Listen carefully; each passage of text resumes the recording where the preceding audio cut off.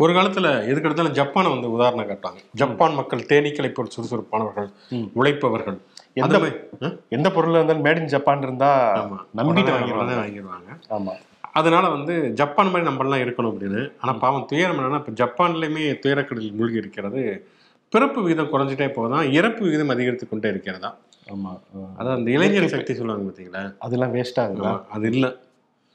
Okay, Salem சித்த வைத்தியசாலைக்கு தான் போக சொல்லுவோம். ஆமா, அந்த 65 வயசுக்கு மேம்பட்டவர்கள் இல்லை, உங்க சகபாடிகள் தான் அதிகமா இருக்கு. செமையா ஜோக் அடிச்சிட்டாரு. உண்மையாவே கவுண்டரே கொடுக்க முடியல, சிரிச்சிட்டேன். ஓகே, அதனால வந்து என்னன்னா, இப்ப வந்து எப்படியாவது பிறப்பு விகிதத்தை அதிகரிங்க அப்படின்னு சொல்லிட்டு ஜப்பானுடைய பிரதமர் அவர் ஒரு பக்கம் சொன்னாரு. இங்கிட்ட சீனா, அது ஒரு காலத்துல மக்கள் தொகை நமக்கெல்லாம் முன்னாடி இருந்தது, அங்கேயுமே இப்ப மக்கள் தொகை குறைஞ்சிருக்கு. அப்படிங்கறதுனால லீவ் எல்லாம் விட்டு நீங்க வந்து எப்படியாவது மக்கள் தொகை பெருக்குங்க, ஹனிமூன் பேக்கேஜ் எல்லாம் கொடுத்து. ஆமா, அப்படிங்கிறாங்க. ஓகே, நம்ம மட்டும் தான் கெத்தா இல்ல, அவங்க எல்லைகளை விரிவுபடுத்தி நிறைய பேர் வந்து எல்லை தாண்டி வந்து ஃபேமிலியை டெவலப் பண்ணிட்டு இருக்காங்க. அதனால அங்கே வந்து மக்கள் தொகை கம்மியா இருக்கும். அந்த பொதுவாக அந்த கோவா டூர் பேக்கேஜ் இந்த இதெல்லாம் போட முடியல, கூர்க்கு அது மாதிரி என்னன்னா இந்திய சீன எல்லை பேக்கேஜ். அருணாச்சல் பிரதேசம் அது நம்ம ஊரு அப்படின்றாங்க. அவங்களே அங்க வந்து ஃபுல்லா செட்டில் ஆகிட்டு இருக்காங்க, இது பண்ணிட்டு இருக்கிறாங்க. அதனால வந்து இந்தியா வந்து வல்லரசாக இருக்கிறது இதுக்கு காரணம் மோடி தான் அப்படின்னு சொல்லிட்டு மோடிக்கு ஒரு ஜியை போட்டுட்டு ஷோக்குள்ள போவோம். இது சொல்றதை சொல்லட்டும். ஒளிப்பதிவாளர் படத்வாஜுடன் நான் சிவகுமார், நான் உங்கள் நண்பன் சரண்.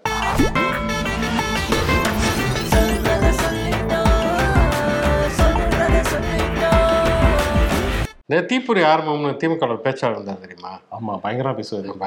ரொம்ப பயங்கரமா பேசுவாரு வச்சுங்க. ஐயோ, அவர் வந்து ஒரு தடவை என்ன சொன்னார்னா, இந்த இவர் வீரப்பன் நம்ம போலீஸ்காரங்கெல்லாம் கடத்திட்டு போனாங்க இல்லையா, பிடிச்சிட்டு போயிடுவாருல. ஆமா, அப்ப சொல்ல அப்படி வீரப்பனை பிடிக்க இவங்க போறாங்க, ஆனா இவங்களும் வீரப்பன் பிடிச்சிட்டு போயிடுறாரு அப்படிங்கிற மாதிரி. இவங்களை திருடர்களை கைது செய்வதற்காக இங்கிருந்து சிறைபிடிப்பதற்காக இங்கிருந்து தமிழ்நாடு போலீஸ் ராஜஸ்தான் போயிருக்கு. கடைசியில் தமிழ்நாடு போலீஸை சிறைபிடிச்சு வச்சிருந்திருக்காங்க அங்க. ஓகே, இது படம்ல, இது வந்து நம்ம இதுல எல்லாம் பார்த்துருக்கோம். தீரன் அதிகாரம் 1 இல்ல. ஆமா, இது வந்து 2, இது அதிகாரம் 2 அப்படிங்கிற மாதிரி தான் போயிட்டு இருக்கா. ஸோ அப்படி ஒரு சம்பவம் வந்து நடந்திருக்கு. இதனாலதான் வந்து சினிமாலே எடுத்துட்டு இருக்காங்க. தீரன் அதிகாரம் 1 ஆகட்டும், அல்லது வந்து குட்டமும் சிக்ஸையும் சொல்லிட்டு மலையாளத்துல ஒரு படம் வந்தது, ராஜீவ் ரவி இயக்கி இருந்தாரு. அதுவுமே வந்து இதே மாதிரிதான். இங்கிருந்து அது நிஜ சம்பவத்தை அடிப்படையாக கொண்டது. இங்கிருந்து ஒரு கும்பலா கிளம்பி வந்து கொள்ளையடிச்சுட்டு அங்க போய் கிராமங்கள்ல இருப்பாங்க. சரி, வசதியா இருப்பாங்கன்னு பார்த்தா அப்படிலாம் கிடையாது. நானும் அப்புறம் பார்த்துருக்கேன். கிட்டத்தட்ட தீரன் அதிகாரம் 1 இருக்குது. ஆமா, அது ஒரு ரியலா நடந்த இது. லோ பட்ஜெட் தீரன் அதிகாரம் மாதிரி. ஆமா, சோ அந்த மாதிரி தான் கிட்டத்தட்ட அந்த படத்தோட இந்த விஷயத்த பொருந்தி போற மாதிரி. என்னன்னா, திருச்சியில வந்து ஒரு 4 பேர் ராஜஸ்தான் மாநிலத்தை சேர்ந்த ரத்தன், ராம் பிரசாத், சங்கர், ராமா வந்து அப்படியே வந்து பெட்ஷீட் விற்கிறது, போர்வை வியாபாரம் பண்றது சொல்லிட்டு இந்த மாதிரி நோட்டம் போட்டு கொள்ளையடிப்பது அப்படிங்கிற மாதிரியான விஷயங்களை செய்திருக்காங்க. இப்ப என்னென்ன பிரச்சனை வந்து இப்ப வட மாநில தொழிலாளர்கள் வெர்சஸ் தமிழ்நாடுங்கிற பிரச்சனை வேற ஒரு பக்கம் ஓடிக்கிட்டு இருக்குது. இந்த நேரத்துல இது வேற, இங்கிருந்து அங்க போய் கைது செய்ய போய் இவங்கள பிடிச்சிருக்காங்க. அங்க போயிருக்காங்க, கைது செய்ய போய் ஆளையும் பிடிச்சிருக்காங்க. ஆளையும் பிடிச்சிட்டு அந்த இவங்க திருடின நகையை வந்து அவங்களால முழுதான் மீட்க முடியல அப்படிங்குமே, அதுக்கு மேல ரொக்கமா தரேன் அப்படின்னு இருக்காங்க. ஏன்னா எல்லாத்தையும் நாங்க வித்துட்டோம், வேற ஒரு சேட்டுட்ட கொடுத்துட்டோம், பண்ணாலா கொடுத்துட்டோம் அப்படிங்கிறாங்க. ஆமா, அதனால அதை வாங்கி வாங்க அப்படின்னு இருக்காங்க. அந்த இடத்துல வந்து நில்லுங்க, நாங்க வந்து சொல்லுவோம், கோட் வேர்ட் சொல்லுவோம், நீங்க வந்து ஓம் ஸ்ரீராம் அப்படின்னு நீங்க ஜெய் ஸ்ரீராம் சொன்னீங்கன்னா மாத்தி விட்டுறோம் அப்படின்னு இவங்களும் போய் அந்த மூத்திர சந்திர போய் நின்றுக்கிறாங்க. அந்த நேக்கு ஆனா இவ்வளவு புத்திசாலித்தனம், அங்க போய் வந்து எங்கிட்ட லஞ்சம் வாங்க வந்திருக்காங்க அப்படின்னு சொல்லிட்டு ராஜஸ்தான் போலீஸ்ல போட்டு விட்டுருக்காங்க. ஹஸ்பண்ட் அண்ட் ஒய்ஃப், அந்த பன்னாலா அண்ட் சோனியா ஒரு 2 நாள் வெயிட் பண்ணுங்கன்னு இவங்களும் ரூம் போட்டு, ஏன்னா அந்த படத்துல வர்ற மாதிரியே தான் 12 பேர் டீம் இங்கிருந்து ஒரு வேன்ல போயிருக்காங்க, போய் பிடிச்சிட்டாங்க. 254 பவன்ல 37 பவன் மீட்டுட்டோம், மீதி உள்ளதை வந்து ரொக்கமா கொடுக்க ரெடியா இருக்காங்களே, அதுக்குள்ளே பணத்தை நகையை வந்து பணமா மாத்திட்டாங்கன்னு சொல்லி இவங்களும் வந்து காத்துட்டு இருந்திருக்காங்க. கடைசியில வந்து ராஜஸ்தான் போலீஸ் வந்து அப்படி கொத்தா மடக்கி வச்சுட்டு 21 மணி நேரம் ஃபுல் விசாரணை. என்னதான் நம்ம இங்க வந்து காவல்துறையில ஸ்காட்லாந்து யார்டு அப்படின்னு சொன்னாலும் 21 மணி நேரம் ஒரு அரெஸ்ட் மாதிரி தானே கிட்டத்தட்ட. அப்புறம் இங்க இருந்து டிஜிபி, அப்புறம் அங்க இருக்கக்கூடிய திருச்சி கமிஷனர் சத்யபிரியா, அவங்க எல்லாருமே வந்து பேசி, இல்லைங்க அவங்க வந்து ஒரு team, special teams, squad team தான் இங்க வந்திருக்கு, அவங்களை விட்டுருக்கோட தான் விட்டுருக்காங்க. ஸோ இது ஒரு பரபரப்பாயிருச்சு ராஜஸ்தான். இந்த நேரத்துல நீங்க சொன்ன மாதிரி இப்படி வட மாநிலம் நம்மளை பொறுத்த வரைக்கும் இங்கிட்ட வந்து ஆந்திரா இது தடாவை தாண்டாலே எல்லாமே வட மாநிலம் தான். ஸோ அப்படி இருக்கையில ராஜஸ்தான் அப்படின்னா அது கண்டிப்பா நம்மளை பொறுத்த வரைக்கும் வட மாநிலம் தான். இந்த பிரச்சனை இருக்கையில நம்ம ஆட்களை வந்து பிடிச்சு வச்சுட்டாங்க, அதுவும் காவல்துறையை பணி செய்ய விடாம அப்படின்னு சொல்லி அது ஒரு பரபரப்பாயிடுச்சு இன்னைக்கு செய்திகள். ஒரு வழியா மீட்டு கொண்டு வந்திருக்கிறாங்க. ஆனா உண்மையில இந்த கடமை உணர்வோட சீராட்டி அந்த நம்ம காவல்துறைகளுக்கு ஒரு பாராட்ட தெரிவிச்சு. ஆமாம், ஒரு வழியாக பார்த்தோம்னு சொன்னால் இப்போ ஏற்கனவே நம்ம அந்த தொடர்ச்சியாக நம்ம பேசிக்கிட்டு இருக்கோம். ஏதாவது பிஜேபிக்கு எதிராக ஒரு எதிர்கட்சிகள் ஒன்று சேருமா, அப்புறம் திமுக கூட்டணியிலே சில பிரச்சனைகள்லாம் இருக்குது. இப்போ சமீபத்தில் கூட பார்த்தோம்னா விடுதலை சிறுத்தைகளுடைய அமைப்பாளர் திருமாவளவன் அவர் ஈழப்பிரச்சனை பற்றி ஒரு விஷயம் பற்றி பேச போக, அதாவது ஈழப்பிரச்சனை தமிழ்நாட்டு அரசியல்வாதிகள்லாம் அந்த இறுதிப் போரை வந்து அரசியல் பண்ண பார்த்தாங்க அப்படின்னு சொல்லி அதில் வைகோவை நேரடியாக குறிப்பிட்டாரா மறைமுகமாக குறிப்பிட்டாரான்னு தெரியல. அவங்க தாயகத்திலேருந்து வேற ஒரு அறிக்கை விட்டுருந்தாங்க. நாங்கள் வந்து வைகோ வந்து மிக முக்கியமான ஒரு தலைவர், அவர் வந்து புலிகள் இயக்கத்தோட அவ்வளோ நெருக்கமாக இருந்தார், இப்படி கொச்சப்படுத்தக்கூடாது அப்படிங்கிற மாதிரி இப்படி சில அரசியல் புரட்சிகள் இருக்கிற நேரத்தில் தான் இங்கே இதில் நார்கோயில் போய் அங்கே பார்த்தோம்னு சொன்னால் அந்த தோல்சிலை போராட்டத்துடைய 100ஆண்டு விழா, அதில் கேரள முதல்வர் பினராயி விஜயனும் தமிழ்நாடு முதல்வர் ஸ்டாலின் இருவருமே கலந்து கொண்டிருக்கிறார்கள். அதில் பார்த்தோம்னு சொன்னால் பினராயி விஜயன் ரொம்ப விரிவாகவே பேசியிருக்கிறார். தோல்சிலை போராட்டம்னா என்ன, அது இன்னைக்கு வரைக்கும் அதை எதிர்ப்பதற்கான ஒரு அரசியல் இன்னைக்கு ஏன் வந்து வரலாறு மிக முக்கியத்துவம் வாய்ந்ததாக இருக்கிறது அப்படின்னு சொல்லி வைகுண்டர்லேருந்து ஆரம்பிச்சு பெரியார் வரைக்குமான விஷயங்கள்லாம் பேசிட்டு இன்னைக்குமே அந்த மாதிரியான ஒரு பழமைவாத சனாதன சக்திகள் வந்து தலை தூக்குறாங்க, அவங்களை எதிர்ப்பதற்கு நாம் ஒன்றுபட வேண்டியது முக்கியம் அப்படின்னு இருக்கிறாரு. ஸ்டாலின் பேசுறப்பயுமே வந்து வைகுண்டர்லேருந்து அயோத்திதாசிலிருந்து ஆரம்பிச்சு எல்லாரையுமே குறிப்பிட்டு பேசியிருக்கிறாரு. அது மட்டும் இல்லாமல் என்னன்னா அடுத்த ஆண்டு வந்து வைக்கம் போராட்டத்தினுடைய 100ஆண்டு விழா அது தொடங்குகிறது அப்படிங்கிறதுனால வந்து அதையுமே தமிழ்நாடு அரசு கேரளா அரசு ரெண்டுமே சேர்ந்து கொண்டாடுவதற்கு முடிவு செய்திருக்கோம். அதுக்கு கேரள அரசு ஒத்துழைக்கணும் அப்படிங்கிற மாதிரியான விஷயங்களுமே பேசியிருக்கிறாரு. அப்படியே இந்த நாடாளுமன்ற தேர்தலையும் வந்து இந்த மதவாத எதிர்ப்பை, அதாவது மதவாதிகளை நாம எதிர்க்கணும்னா அனைத்து கட்சியினரும் மதம் சார்பற்ற ஒரு ஒற்றுமையாக ஒன்றுதில்ல வேண்டிய ஓரணியில் ஒன்றுதில்ல வேண்டிய ஒரு கட்டாயத்துல இருக்கும், அதை வந்து செய்யணும் அப்படின்னு சொல்லிட்டு இந்த நமக்குள்ள ஏன் அடிச்சுக்கணும் அப்படிங்கிற மாதிரி இந்த அரசியல் ரீதியான விஷயங்களையும் கோட் பண்ணி சொல்லியிருக்காரு. அது மட்டும் இல்லாமல் திமுக அரசை வந்து கவிழ்ப்பதற்கு சதி நடக்கிறது. சில பேர் வந்து ஜாதி மதம் இனம் இதனுடைய பேரால் வந்து நிறைய சதி பண்ணிக்கிட்டு இருக்கிறாங்க, அதனால அதெல்லாம் வந்து நாங்கள் வந்து பொறுத்து கொள்ள மாட்டோம் அப்படிங்கிற மாதிரி அவர் ஒரு பக்கம் பேச, நீங்க என்னத்த வேணாலும் பேசுங்க, நான் செய்யறதை செய்வேன்னு பொன்முடி ஒரு பக்கம், ஒரு பக்கம் நீங்க என்ன திராவிட மாடல், நீங்க ஐயாவை கொண்டு அயோத்திதாசன் என்ன வேணாலும் பேசுங்க, எங்க ஊரில் நான் என்ன பேசணும் அதுதான் பேசுவேன். கட்சியில எதிரி வந்து யாருக்குமே இது ஸ்டாலினுக்கு வந்து கட்சியில பெரிய ஒரே ஆள் யாருன்னா பொன்முடி தான். இன்னைக்கு தேதிக்கு எதையாவது ஒண்ணு சொல்லிட்டு ஆப்போசிட்ல என்ன பேசுறாங்கன்னு கூட அவர் கவனிக்க மாட்டாரு. இந்த பொன்முடி என்ன பேசுறாருன்னு சொல்லிட்டு உளவுத்துறையிட்ட சொல்லி அவர் அது மட்டும் எனக்கு அப்டேட் பண்ணுங்கன்னு அவர் அதுக்கெல்லாம் மைக்லேயே பேசுறாரு இப்பெல்லாம் ஓப்பனாவே. நீங்க மட்டும் ஓட்டப்பட்டு கிளிகளும் கேட்குறீங்க, எந்த கோரிக்கை மனெல்லாம் கொடுக்க வந்திருக்கீங்க அப்படிங்கிறாரு. ஓட்டு போட்டு தானே ஜெயிச்சாரு. ஆமா, அது புரியவே இல்லை. அவர் தான் ஓட்டு போட்டு எம்எல்ஏ ஆகி அமைச்சராக ஆகியிருக்கிறாரு. மக்கள் ஓட்டு போடாம எப்படி அவர் எம்எல்ஏ ஆனார், அமைச்சர் ஆனார். இன்னொன்னு அதையுமே அது சொல்றாரு, எங்க தலைவர் சொல்லியிருக்காரு ஓட்டு போட்டவங்க போடாதவங்க எல்லாத்துக்கும் பண்ணுங்க அப்படின்னு சொல்லிட்டு. அதையே முன்னாடி அப்படி சொல்லணும், அப்புறம் ஏன் திருப்பி அப்படி சொல்லணும், ஏன் பொது வழியில இவ்வளவு தூரம் நிதானம் இழக்க வேண்டிய அவசியம் என்ன, பிபி மாத்திரை போடாம விட்டாரா காலையில, அந்த கோபத்துல என்னன்னு தெரியல. ஏற்கனவே பிரச்சனையாச்சு அந்த ஓசி பஸ் அப்படிங்கிற விவகாரம் பெரிய பிரச்சனையானது. இன்னைக்கு இருக்கக்கூடிய காலகட்டங்கிறது வீடியோக்குடைய காலகட்டம், சமூக வலைத்தளமுடைய காலகட்டங்கிறது தெரிஞ்ச பிறகு எப்படி ஒரு பொது நிகழ்ச்சியில ஒரு குறைந்திருக்கும் நாளில் இப்படி கோவப்பட வேண்டிய அவசியம் என்ன அப்படிங்கிறதே தெரியல. அவரை கண்ட்ரோல் பண்ணுங்க ப்ளீஸ் அப்படின்னு சொல்ல வேண்டி இருக்கு. அப்படிங்கிற மாதிரி தான் இருக்குது. ஆக மொத்தம் ஸ்டாலின் வந்து நாங்கள் தூங்க விட மாட்டோம் அப்படிங்கிறதுல ரொம்ப முடிவா இந்த மாதிரி. அப்பப்ப இந்த ஸ்கூல்ல எல்லாம் வந்து வகுப்பு நடந்துட்டு இருக்கையில அது கணக்கு பீரியடு ஆஃப்டர் லஞ்ச் நடக்கையில என்ன ஆகும்னா தூக்கம் வரும். அப்ப என்ன பண்ணா பக்கத்துல இருக்கக்கூடிய ஃப்ரெண்ட்ஸ்கிட்ட சொல்லி அப்பப்ப என்னை கிள்ளிக்கு அப்பதான் நான் தூங்க மாட்டேன் அப்படின்னு சொல்லி ஸ்டாலின் வந்து சொல்லியிருப்பாரு போல, நீங்க வந்து கொஞ்சம் அலர்ட்டா இருந்தீங்கன்னா தான் கட்சி வந்து இந்த மாதிரிலாம் வந்து இருக்குங்கிறது தெரியும் அப்படின்னு சொல்லியிருப்பாரு போல. அதனால கிள்ளி விளையாண்டுட்டு இருக்காரு, வலிக்குது இல்ல. ஆமா, ஒரு பக்கம் பார்த்தோன்னா இப்படி இன்னமும் மிக முக்கியமான விஷயங்கள்லாம் பேசுறது, இன்னொரு பக்கம் இந்த மாதிரியான விஷயங்கள் அப்படிங்கிறது அது ஒரு ஆளுங்கட்சிக்கு அழகல்ல, அது திருத்திக் கொள்ள வேண்டும். ஆனால் நீங்க இப்படி ஒரு மிகப்பெரிய தேச துரோகியா இருப்பீங்க, இந்தியாவை அவமானப்படுத்துங்க நினைக்கவே இல்லைங்க. நான் என்னங்க பண்ணேன், நான் 7 தானே இருக்கேன். நீ எப்படி மத்தியானம் விட்டு டீ சாப்பிட போலாம், நீங்க டீ சாப்பிட்றது குற்றமா? ஒரு சக இந்தியா விட்டு நீங்க டீ சாப்பிட போனா வந்து அது தேச துரோகம், தேசத்துடைய இறையாண்மைக்கு இழைக்கப்படக்கூடிய அநீதி இல்லையா? இப்படிதான் எல்லாமே. இப்ப வந்து நீங்க எதா பண்ணாலும் சரி, நீங்கள் எப்படி இந்தியாவை அவமானப்படுத்தலாம், தேசத்தை அவமானப்படுத்தலாம் அப்படிங்கிற மாதிரி அதானி வந்து ஒரு முறைகேடு நடத்தி இருக்கிறார் அப்படின்னு சொல்லிட்டு ஒன்று வெளியிட்டு இருந்தா வந்து அவங்க அதானியோட கம்பெனியோடைய அந்த நிறுவன அதிகாரி பின்னால் தேசிய கொடியும் ஆச்சு, இது இந்தியாவின் மீது திட்டமிட்ட தாக்குதல் அப்படின்னு சொல்லி ஒரு பக்கம் சொல்றது. இன்னொரு பக்கம் வந்து இங்க விவசாயிகளுடைய போராட்டம் நடக்குது அப்படின்னா யாராவது ஒருத்தங்க வந்து என்னங்க இப்பெல்லாம் போராட்டம் நடந்துகிட்டு இருக்கு, உங்க அரசாங்கம் தூங்குதான்னு ட்வீட் போட்டா பாருங்க நாட்டை காட்டி கொடுக்குறாங்க அப்படின்னு சொல்லிட்டு கிரிக்கெட் வீரர்கள் வச்சு ட்வீட் போட வர்றது, இப்படி எல்லாமே. ஏதாவது எனக்கு எதிராக நீங்க வந்து ஒரு குரலை ஒரு குற்றச்சாட்டு எழுப்புனீங்கன்னா ஒட்டுமொத்தமா நீங்க தேசத்துக்கு எதிரி அப்படின்னு அடையாளப்படுத்துவது அப்படிங்கிற விஷயம் தான். அதோடைய நீட்சியை அப்படியே கொண்டு போய் டூல் கிட் அப்படின்னு சொல்லிட்டு இது வந்து அந்நிய நாட்டோட சதி, பிரிவினைக்காக தான் இதை வந்து பயன்படுத்துறாங்க அப்படின்னு சொல்லி யாராவது அனிச்சையாக ட்வீட் போட்டா கூட அதுக்கு பின்னாடி ஒரு வேற ஒரு சாயம் பூசிடுறது. நமக்கு தெரிஞ்ச ஒரே டூல் கிட் இந்த பைக் வாங்குறப்போ ஒண்ணு தருவாங்க, டப்பாலாம் இருக்கும், அதெல்லாம் ஒரு 3 மாசம் கழிச்சு அதெல்லாம் எங்க இருக்குன்னு நமக்கு தெரியாது. அப்படி இருக்கிறப்ப வந்து என்னன்னா, இப்ப ராகுல் காந்தி அந்த கேம்பிரிட்ஜ் யூனிவர்சிட்டியில போய் பேசி இருக்கிறாரு. அதுல இன்னொன்னு என்னன்னா, அந்த கேம்பிரிட்ஜ் யூனிவர்சிட்டியில ஒரு சார்பு துணைவேந்தராக ஒருத்தர் இருக்காரா. அவர் வந்து பாகிஸ்தானை சேர்ந்தவரா. அவர் வந்து ராகுல் காந்தி பின்னாடி கொஞ்சம் தூரம் நிக்கிறாரு. பாத்தீங்களா, பாகிஸ்தான்காரோட ராகுல் காந்தி அப்படின்னு கட்டம் போட்டோம்னா வந்து கண்டனம் தெரிவிக்கிறாங்க. பாத்தீங்களா, இந்தியாவை காட்டி கொடுத்து விட்டாருன்னு. இருக்கிறது கேம்பிரிட்ஜ் யூனிவர்சிட்டி, அங்க ஒருத்தர் வேலை பார்க்கிறாரு அவரு. இதுல என்ன வந்து அவர் என்ன பாகிஸ்தானுடைய உளவாளியா அவரு? இப்படிதான் இங்க ராணுவ வீரர்களையே வந்து கொலை செய்யலாமா அப்படிங்கிற கேட்கறாங்க. நிலவில் வந்தே மாதரம் ஆல்பத்தை A.R.Rahman வந்து அப்பயே போட்டார் இல்லைன்னு பாகிஸ்தான்காரரோட சேர்ந்து நுஸ்ரத் ஃபதே அலி கான் ஒருத்தர் இருந்தார்ல, அவரோட சேர்ந்து ஒரு சதி பண்ணிட்டாரு, இதன் மூலமாக வந்து தீவிரவாதத்தை வளர்க்குறாருன்னு கூட அவர் மேல எடுத்து கொடுப்பீங்க. இல்ல அந்த டைம்லயே வந்து நிறைய பேர் அதை சொன்னாங்க. அவர் ரொம்ப ஃபீல் பண்ணிலாம் பேட்டி கொடுத்துட்டு இருந்தார் மனுஷன். ஸோ பிரிவினைவாதம் பேசணும்னா எப்படி வேணாலும் பேசலாம். இவர் அச் அப்படின்னு தும்முறாரு. அப்ப வந்து இவர் வந்து பாத்தீங்களா, அச்சு நாடுகளுக்கு எதிராக இருக்காரு அப்படின்னு சொல்லிட்டு எதை வேணாலும் சொல்லலாம்.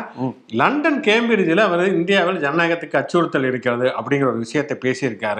உடனே வந்து இந்தியாவே வந்து அவர் வந்து இந்திய அரசாங்கம், மத்திய அரசாங்கம் எப்படி ஜனநாயகத்தையும் கருத்துரிமையும் மறுக்கிறது அப்படிங்கிற ஒரு விஷயத்தை அவர் வந்து பேசுகிறாரு. அது ஒரு அரசியல் ரீதியிலான உரை. அது அப்படி பார்த்தீங்கன்னா, மோடி வெளிநாடுகளுக்கு போகிற போதெல்லாம் வெளிநாட்டு வாழ் இந்தியர்களிடம் பேசுகிறப்பெல்லாம் இந்தியா வந்து இவ்வளவு ஆண்டுகளாக பின்தங்கி இருக்கிறது, அதற்கு காரணம் இதற்கு முன்னால் ஆண்ட ஆட்சியாளர்கள் தான், குடும்ப அரசியல் கொடிகட்டி பறக்கிறது, ஊழல் கொடிகட்டி பறக்கிறது, நேரு தான் காரணம்னு சமயத்தில் பேரை சொல்லியும் சமயத்தில் பேரை சொல்லாமையும் பல முறை பேசியிருக்கிறார் மோடி. அப்போ அதெல்லாம் இந்தியா அவமானப்படுத்துறது இல்லையா?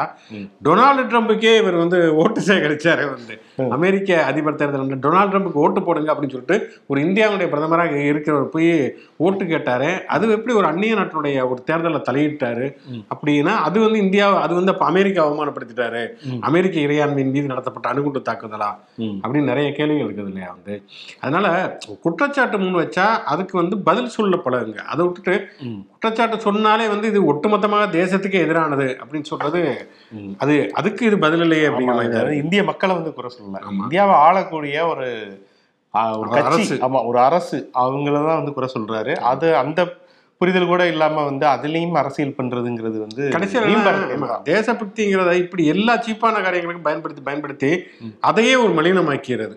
தேசபக்திங்கிற ஒரு விஷயம் ஒரு கேலி குத்த. இப்போ ஆன்டி இண்டியன் அப்படின்னு ஒரு விஷயம் வந்து ராஜா எப்படி கேலி குத்தா மாறி அதனால அங்க முன்னெல்லாம் வந்து நெஞ்சில சின்ன வயசுல நம்ம எப்படி வந்து பெருமிதமா வந்து பச்சை இது கொடியெல்லாம் குத்திட்டு போவோம்.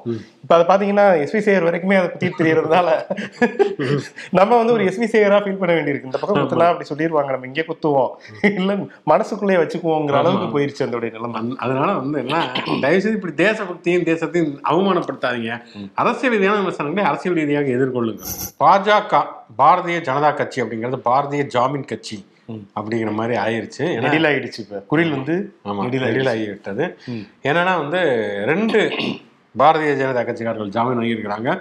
ஒன்று கர்நாடகாவில் அந்த எம்எல்ஏ, ஒரு பேர் வாய்ப்பிலே வர மாட்டேங்குது, மாடால் விருபாசப்பா சப்பா அப்பா அடங்கப்பா பேர் வைனா தோணுச்சு. சரி ஓகே, அது வேற ஏதாவது ஒரு அதோட பேரா இருக்க, அது வேற கமெண்ட் செக்ஷன்ல வந்து வந்து மைசூர் சாண்டல் சோப் ரொம்ப வருஷமா நம்மளும் வந்து வாங்கி உபயோகிக்கிறது, விளம்பரத்தெல்லாம் பாக்குறது.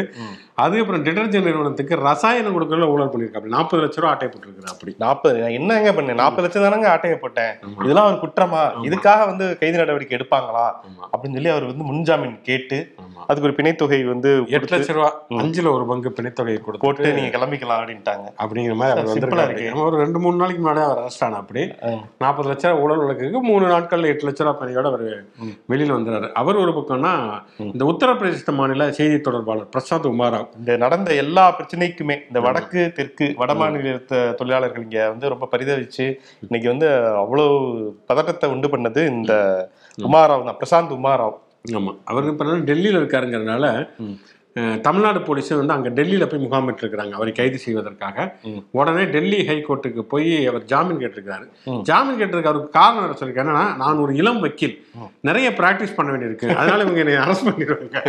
என்ன ப்ராக்டிஸ், இந்த மாதிரி ட்விட்டரில் வதந்தியை பரப்பி ப்ராக்டிஸ் பண்ண போறீங்களா அப்படின்னு சொல்லிட்டு, அதனால இளம் வக்கீல், அதனால எனக்கு பார்த்து கொஞ்சம் கருணை பண்ணிக்கிட்டு இருக்காங்க. கருணையும் பண்ணியிருக்காங்களே, இன்னும் பண்ணியிருக்கிறாங்க. அங்கே வந்து 20ஆம் தேதி வரைக்கும் அரெஸ்ட் பண்ணக்கூடாது, ஆனால் முன்ஜாமீன் வேணும்னா தமிழ்நாடு போலீஸை வந்து தமிழ்நாடு கோர்ட்டை அணுகுங்கள் அப்படின்னு சொல்லியிருக்கிறாங்க. வந்து கால் ஃபார்வர்டு டு ஹச்ராஜா அப்படின்னு சொல்லிட்டு அவர் தான் வந்து ஜாமீன் அடிக்கடி அதிகமாக வாங்கினவர். ஆனால் தமிழ்நாடு அரசின் சார்பாக வாதாடிய அந்த வக்கீல் என்ன சொல்லியிருக்காருன்னா, இவர் வதந்தியை பரப்புனது மட்டும் இல்லைங்க, இது வரைக்கும் ஒரு மன்னிப்பு கூட அவர் கேட்கல, இவர் எப்படி நம்ம கைது செய்யாமல் இருக்கலாம் அப்படிங்கிற மாதிரி கோர்ட்டில் கேட்டிருக்கிறாரு. பாப்பா முன்ஜாமீனுக்கு வந்து இங்கிருந்து அங்கிருந்து கிளம்பி வருவா அப்படின்னு நினைக்கிறேன். எப்படி இங்க வரணும், வந்த பிறகுதான் இருக்கு கச்சேரி, அரெஸ்ட் பண்ணி உள்ள தள்ளிடுவாங்க அப்படிங்கிற மாதிரி தான் தோணுகிறது. இப்படி ஒரு இனத்தின் மீது வந்து இப்படியான வதந்திகளை பரப்புவது கொஞ்சம் கூட வந்து அது பொறுப்புணர்வு இல்லாமல் பரப்பிட்டு நமக்கு எல்லாத்துக்குமே பாடம் நடத்துறது அப்படிங்கிறதுலாம் ரொம்ப அநியாயமான ஒரு விஷயம். ஒரு டைலாக் வரும் இல்லையா, பாடம் இவருக்குள்ள ஏதோ ஒன்று இருக்கு அப்படிங்கிற மாதிரி. எடப்பாடி உண்மையிலே சாதாரண எல்லாருமே எடை போட்டுட்டோம், ஆனா வந்து மனுஷன் வந்து ராஜதந்திரத்தை கரைத்து கொடுத்தவனை ஆனான் அப்படிங்கிற மாதிரி. முதல்ல வந்து சசிகலாவுக்கு ஆப்பு வச்சு தவழ்ந்தாரு, ஆமா, டிடிவி தினகரனுக்கு ஆப்பு வச்சு, பன்னீர்செல்வத்துக்கு ஆப்பு வச்சு, அடுத்து அண்ணாமலைக்கு ஆப்பு வைக்க தயாராகிட்டார் அப்படிங்கிறதான் ரொம்ப ஆச்சரியமாகவும் இருக்கிறது, அதிர்ச்சியாகவுமே இருக்கிறது. வரிசையா வந்து பிஜேபி ஆட்கள் வந்து பாஜக பக்கம் வந்து போய்கிட்டே இருக்கிறாங்க. சிடி நிர்மல்குமார் போனாரு, அதுக்கப்புறம் பார்த்தா அந்த திலீப் கண்ணன் யாருன்னு இப்போ வரைக்கும் தெரியல, முகத்தை பார்த்துட்டேன், ஆனா என்ன பொறுப்புல இருந்தாரு, பிஜேபி மாநில செயலாளர் அவரு. ஒரு மாநில செயலாளரே தெரியாத அளவுக்கு இருக்காருன்னா அந்த கட்சி எப்படி இருக்கு, அருமையான. கிட்டத்தட்ட ஒரு 148 பேர் வந்து அதில் மாநில செயலாளராக இருக்காங்க. அதுக்கப்புறம் வந்து அம்மு என்கிற ஜோதி யாருன்னு தெரியல, வந்து கிருஷ்ணன், இந்த மாதிரி நிறைய பேர் வேற வந்து போய் எடப்பாடியை சந்திச்சு அதிமுக இணைந்திருக்கிறார்கள். இந்த நிர்மல்குமார் வெளியிட்ட அறிக்கைங்கிறது பயங்கர சலசலப்பை கிளப்பிருக்கு. அவரு அண்ணாமலை ஒரு மனநோயாளி, நம்ம 420 மலை, சொந்த கட்சிக்காரர்களை வேவு பார்ப்பவர் அப்படின்னு சொல்லிட்டு கண்ணாபின்னு சொல்லி திட்டி இருக்கிறாரு.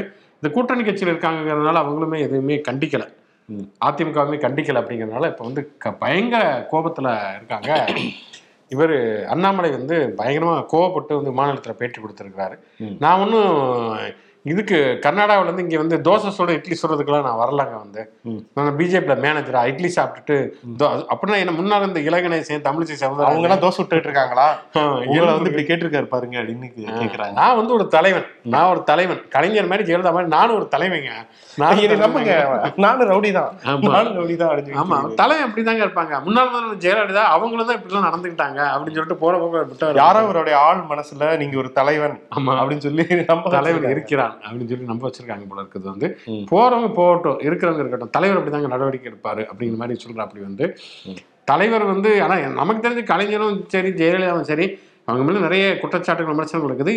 ஆனா அவங்க யாரையும் இப்படி வீடியோ எல்லாம் பிடிச்சி எங்கேயும் வெளியிட்ட சொந்த கட்சியில இருக்கிறவங்களே வேவு பார்க்க சொன்னது யாருமே கிடையாது. இல்ல, இவங்க வந்து மற்ற கட்சிகளுக்கு எதிராக வந்து இப்ப கலைஞர்லாம் வந்து ஜெயலலிதா வந்து ராஜினாமா கடிதத்தை வெளியிட்டாரு. அதே மாதிரி வந்து ராஜீவ்காந்திக்கு வந்து நான் முதலமைச்சராக இருக்கிறேன் அப்படின்னு சொல்லிட்டு எம்ஜிஆர் வந்து பதவி இறக்குங்கள் சொல்லி எழுதுற கடிதம்லாம் வெளியிட்டாரு. இதெல்லாம் அடுத்த கட்சிகளை வந்து ரகசியங்களை கைப்பற்றி அதை லீக் பண்ணுவது அப்படிங்கிறதா இருக்கின்ற கட்சியிலேயே எல்லார பத்தியும் லீக் பண்ற ஒரே கட்சி வந்து பிஜேபியாகத்தான் இருக்கிறது. இதுக்கு ஆப்பு வைக்கிற மாதிரியே வந்து இன்னொன்னு என்ன சொல்றாங்கன்னா, நிர்மல்குமார் எடப்பாடிக்கு எதிராக என்னென்ன விஷயங்கள்லாம் அண்ணாமலை செஞ்சாருங்கிற விஷயத்தையுமே போய் சொல்லி இருக்கிறாரு. ஏன்னா எடப்பாடிக்கு இவருக்கு அண்ணாமலைக்கு கிட்டத்தட்ட ஒரு வலதுகர மாதிரி இருந்தவர். இந்த பக்கம் அமர் பிரசாத் ரெட்டினா அந்த பக்கம் சீட்டு நிர்மல்குமார் இருந்தாரு. அப்படித்தான் நின்றுட்டு இருந்தாங்க. ஆமா, போய் நிறைய விஷயங்களை சொல்லி அமர் பிரசாத் ரெட்டி என்ன சொல்லியிருக்காங்கன்னா, கொங்கு மண்டலத்திலேயே வந்து அதிமுக வந்து சுருங்கி போயிருச்சு அப்படின்னு இருக்கிறாரு. இவருக்கு பயங்கர கோபம் வந்துச்சு கேபி முனுசாமிக்கு. நாங்க ஒன்றும் வட்டார கட்சியெல்லாம் கிடையாது உங்களை மாதிரி, நாங்க வந்து ஒரு மாநில கட்சி, ஒரு கட்சி ஒரு மாவட்டத்தை மட்டுமே நாங்க சுருங்கல அப்படிங்கிற மாதிரி அவருமே கொதித்து பேசுறாரு. மொத்தத்தில் இது வந்து எடப்பாடி பழனிசாமியோடைய ஒரு ராஜதந்திரம். இன்னும் வந்து அவர் அமாவாசையா நினைக்க கூடாது, நான் இப்ப நாகராஜ சோழன் எம்எல்ஏ அப்படிங்கிற மாதிரி தான் இருக்கிறாரு. இன்னும் அடுத்தடுத்து எத்தனை விக்கெட் வந்து காலியாக போகிறது அப்படிங்கிறது தெரியல. கடைசியில வந்து ஒரு இன்னொரு 5-6 மாசம் போச்சுன்னா கொண்டு போய் நேரம் டெல்லியில போய் இந்தாங்க சாவி எப்படிங்க வீடை ஃபுல்லா சுத்தமா கிளீன் பண்ணி கட்சியில யாருமே இல்ல. கட்சியில களையடுங்கன்னா இல்லைங்க, காலுக்கு அடியில ஃபுல்லா கலையாதாங்க இருந்துச்சு அப்படின்ட்டு ஒத்த மனுஷனா வந்து நிப்பாருன்னு நினைக்கிறேன். ஆனா ஒரு தலைவனா அவரு தன்னை வந்து நினைச்சிட்டு இருக்காரு. தலைவன் இருக்கிறான். நிகழ்ச்சியின் கடைசி செக்மெண்ட் தேதி சொல்லும் செய்தி. இன்று யாருடைய பிறந்தநாள், நினைவு நாள் மற்றும் சுவாரஸ்யமான சம்பவம் அப்படின்னு பார்க்கறதுனால பார்வையாளர் ஒரு இருந்தக்கூடிய கமெண்ட். பாலசுப்ரமணியன் எஸ் அவங்களுடைய மகள் மகதி அவங்களுக்கு வந்து பிறந்த தினம் 11th birthday on 7th March அப்படின்னு சொல்லியிருக்காங்க. ஸோ இன்று பிறந்தநாள் கொண்டாடக்கூடிய மகதிக்கு எங்களுடைய இனிய பிறந்தநாள் நல்வாழ்த்துக்கள். ஓகே, இன்றைக்கு செலிபிரிட்டிகள் பிறந்தநாள் அப்படின்னு பார்த்தோம்னா எம்என் நம்பியார், சினிமாவில் வில்லன் நிஜத்தில் ஹீரோ அப்படின்னு சொல்லுவாங்க. அந்த மாதிரி வந்து தனிப்பட்ட முறையில் அவருடைய குணங்களை எல்லாருமே நிறைய பேர் சொல்லுவாங்க. வந்து இப்படி கையை பசஞ்சாலே அவர் தான். ஆமா, அது 2008 மறைந்தார். ஆனா மறைகிற வரைக்குமே அவரை எல்லாருமே மிமிக்ரி செஞ்சாங்க. அவர் மிமிக்ரி செய்யாத ஆளே இருக்க முடியாது. நீங்களும் பண்ணிருப்பீங்க, நானும் பண்ணிருப்பேன், கேமரா எல்லாருமே பண்ணியிருப்பாங்க. வந்து நம்பியார் அவர்களை நினைவு கூறுவோம். அதே மாதிரி இயக்குனர் மாரி செல்வராஜ், தமிழின் மிக முக்கியமான ஒரு இயக்குனர். குறைந்த கால அவகாசத்துல ஒரு விஸ்வரூபம் எடுத்திருக்கக்கூடிய ஒரு பெருமாள்ல இருந்து கலைப்படைப்புகள் மூலம் தொடர்ச்சியாக எழுத்தாளரும் கூட நல்ல சிறுகதைகளையுமே எழுதி இருக்கிறாரு. மறக்கவே நினைக்கிறேன் அவருடைய புத்தகம், மறக்காமல் படிக்க வேண்டிய ஒரு புத்தகம். மாரி செல்வராஜ் அவர்களுக்கு இனிய பிறந்தநாள் வாழ்த்துக்கள். இசையமைப்பாளர் பரத்வாஜ், ஒரு அன்சங் ஹீரோங்கிற மாதிரி ஒரு மெலோடிஸ்ல அவர் நிறைய எக்ஸ்பெரிமெண்ட் பண்ணியிருக்காரு. குறிப்பா பார்த்தோம்னா இயக்குனர் சரண் அவரோட தொடர்ந்து அவருடைய எல்லா பாடல்களும் சூப்பர் டூப்பர். மக்களத்துல இருந்து காதல் மன்னன், ஆமா, அதே போல சேரனும் ஆரம்ப கட்டத்துல ஆட்டோகிராஃப் ஆகட்டும், பாண்டவர் பூமி ஆகட்டும், நிறைய படங்கள். பரத்வாஜ் நீங்க சொன்ன மாதிரி அதான், அவர் வந்து அதிகமா வந்து வெளியில தெரியல, ஆனா நிறைய நல்ல பாடல்களை அவர் போட்டு இருக்கிறாரு. இயக்குனர் பரத்வாஜ் வந்து யார் தருவார் இந்த அரியாசனம்னு ஒரு வட்டாரம் படத்துல பண்ணியிருக்காரு. ஆமா, அந்த பாடல் ஞாபகம் வருதே அந்த பாடல் இதெல்லாம் வந்து ரொம்ப இருக்கும், அவருடைய குரல்லையே இருக்கும் அது. ஸோ அவருக்கு நம்முடைய பிறந்த அந்த தேசிய விருதே வாங்கிச்சு அந்த ஒவ்வொரு பூக்களுமே அதுவுமே அவருடைய செய்தான. அதனால பரத்வாஜ் அவர்களுக்கு நம்முடைய இனிய பிறந்தநாள் வாழ்த்துக்கள். நடன இயக்குனர் ஸ்டண்ட் மாஸ்டர் ராஜு சுந்தரம் அவருக்குமே இன்று பிறந்தநாள். பல பாடல்கள் வந்து அவர் ஸ்டண்ட் வந்து அமைச்சிருக்கார், தோன்றியும் இருக்கிறாரு காட்சிகள்ல, பாடல் காட்சிகளுமே தோன்றி ஜென்டில்மேன் படத்துல இருந்து ஆரம்பிச்சு தேவி நிறைய பாட்டு வரைக்கும் வந்து நடன வடிவமைப்புல ஒரு புது ஸ்டைல ஒரு புது பாணியை உருவாக்குனது வந்து அவர் தான். வெஸ்டர்னைஸ்டு. எனக்கு உண்மையில இந்த தொட்டு தொட்டு பேசும் சுல்தானா அந்த பாட்டுகளோட டான்ஸ் ரொம்ப பிடிக்கும். வந்து செமையா ஆடிப்பாரு. ராஜு சுந்தரம் அவர்களுக்கு நம்முடைய இனிய பிறந்தநாள் வாழ்த்துக்கள். பேராசிரியர் அன்பழகன் அவர்களுக்கு இன்று நினைவு நாள். ஆமா, அன்பழகன் அப்படின்னு சொன்னாலே வந்து ஒரு தனித்துவம் வாய்ந்த ஒரு கலைஞருக்கு வந்து அப்படியே ஒரு தோழமையாவே கடைசி வரைக்குமே இருந்தார். கொண்ட கொள்கை ஒரே தலைவன் அப்படிங்கிற மாதிரி எந்த ஊழல் குற்றச்சாட்டுக்கும் ஆளாகாத நல்ல ஒரு பேச்சாளர், எழுத்தாளர் பேராசிரியர் அன்பழகன். அவரையுமே நாம் நினைவு கூறுவோம். ஓகே, நாளைக்கு யார் யார் இந்த கட்சியில நேற்று இதே தான் சொன்னோம், அதே மாதிரி மாறிட்டே இருக்காங்க, வந்துட்டாங்க. சார் மாற்றம் என்ற சொல்லே மாறாதது. ஆனா இவங்களுக்குலாம் வந்து என்ன சொல்றது, ஆமா, அது மாற்றம். அரசியல் அரசியல் நிரந்தர நண்பனும் இல்லை, நிரந்தர பகைவர்களும் இல்லை. ஆக மொத்தம் வந்து பிஜேபி காலி செய்வது வந்து ஒரு அஜெண்டாவாக எடப்பாடி பழனிசாமி கையில் எடுத்திருக்காரு. இன்னும் அண்ணாமலைக்கு நல்லா ஆத்திரம் வரப்போகுது, எப்படியெல்லாம் அவர் ஆங்கிரிபேட் ஆக போறாரு அப்படிங்கிற மாதிரியான பல விஷயங்கள் இருக்கு. பொன்முடி போற இடங்களுக்கெல்லாம் அந்த கேமரா அனுப்பிச்சு விடுங்க, அவரை கண்ட்ரோல் பண்ணுங்க அப்படின்னு சொல்லிட்டு ஸ்டாலின் சொன்னது பழிக்குவா. வடிவேலு இந்த படத்துல செயின் ஆட்டை போறதுக்கு ஒரு குரூப் வச்சுட்டு எங்க போற இடத்துல வந்து ஆளை செட் போட்டு வைங்க அப்படிங்கிற மாதிரி. அவரு இனிமே என்னன்னா மைக் வால்யூமை குறைக்க சொல்லி, இல்ல வந்து அவர் பேசுற இடத்துல மைக் இல்லாம பேசுங்க அப்படின்னு சொல்லி அவருடைய வாய்ஸை மட்டுப்படுத்த ட்ரை பண்ணலாம். ஒரு உயர்கல்வித்துறை அமைச்சராக இருந்து இப்படி ஒரு பாடம் மற்றவர்கள் கற்பிக்க வேண்டிய நிலைமையில இருக்கிறது வருந்தத்தக்கது ஒன்று. ஓகே, நாளைக்கு இன்னமும் பல சூடான சுவையான செய்திகளும் வாதங்களும் சந்திப்போம். நன்றி.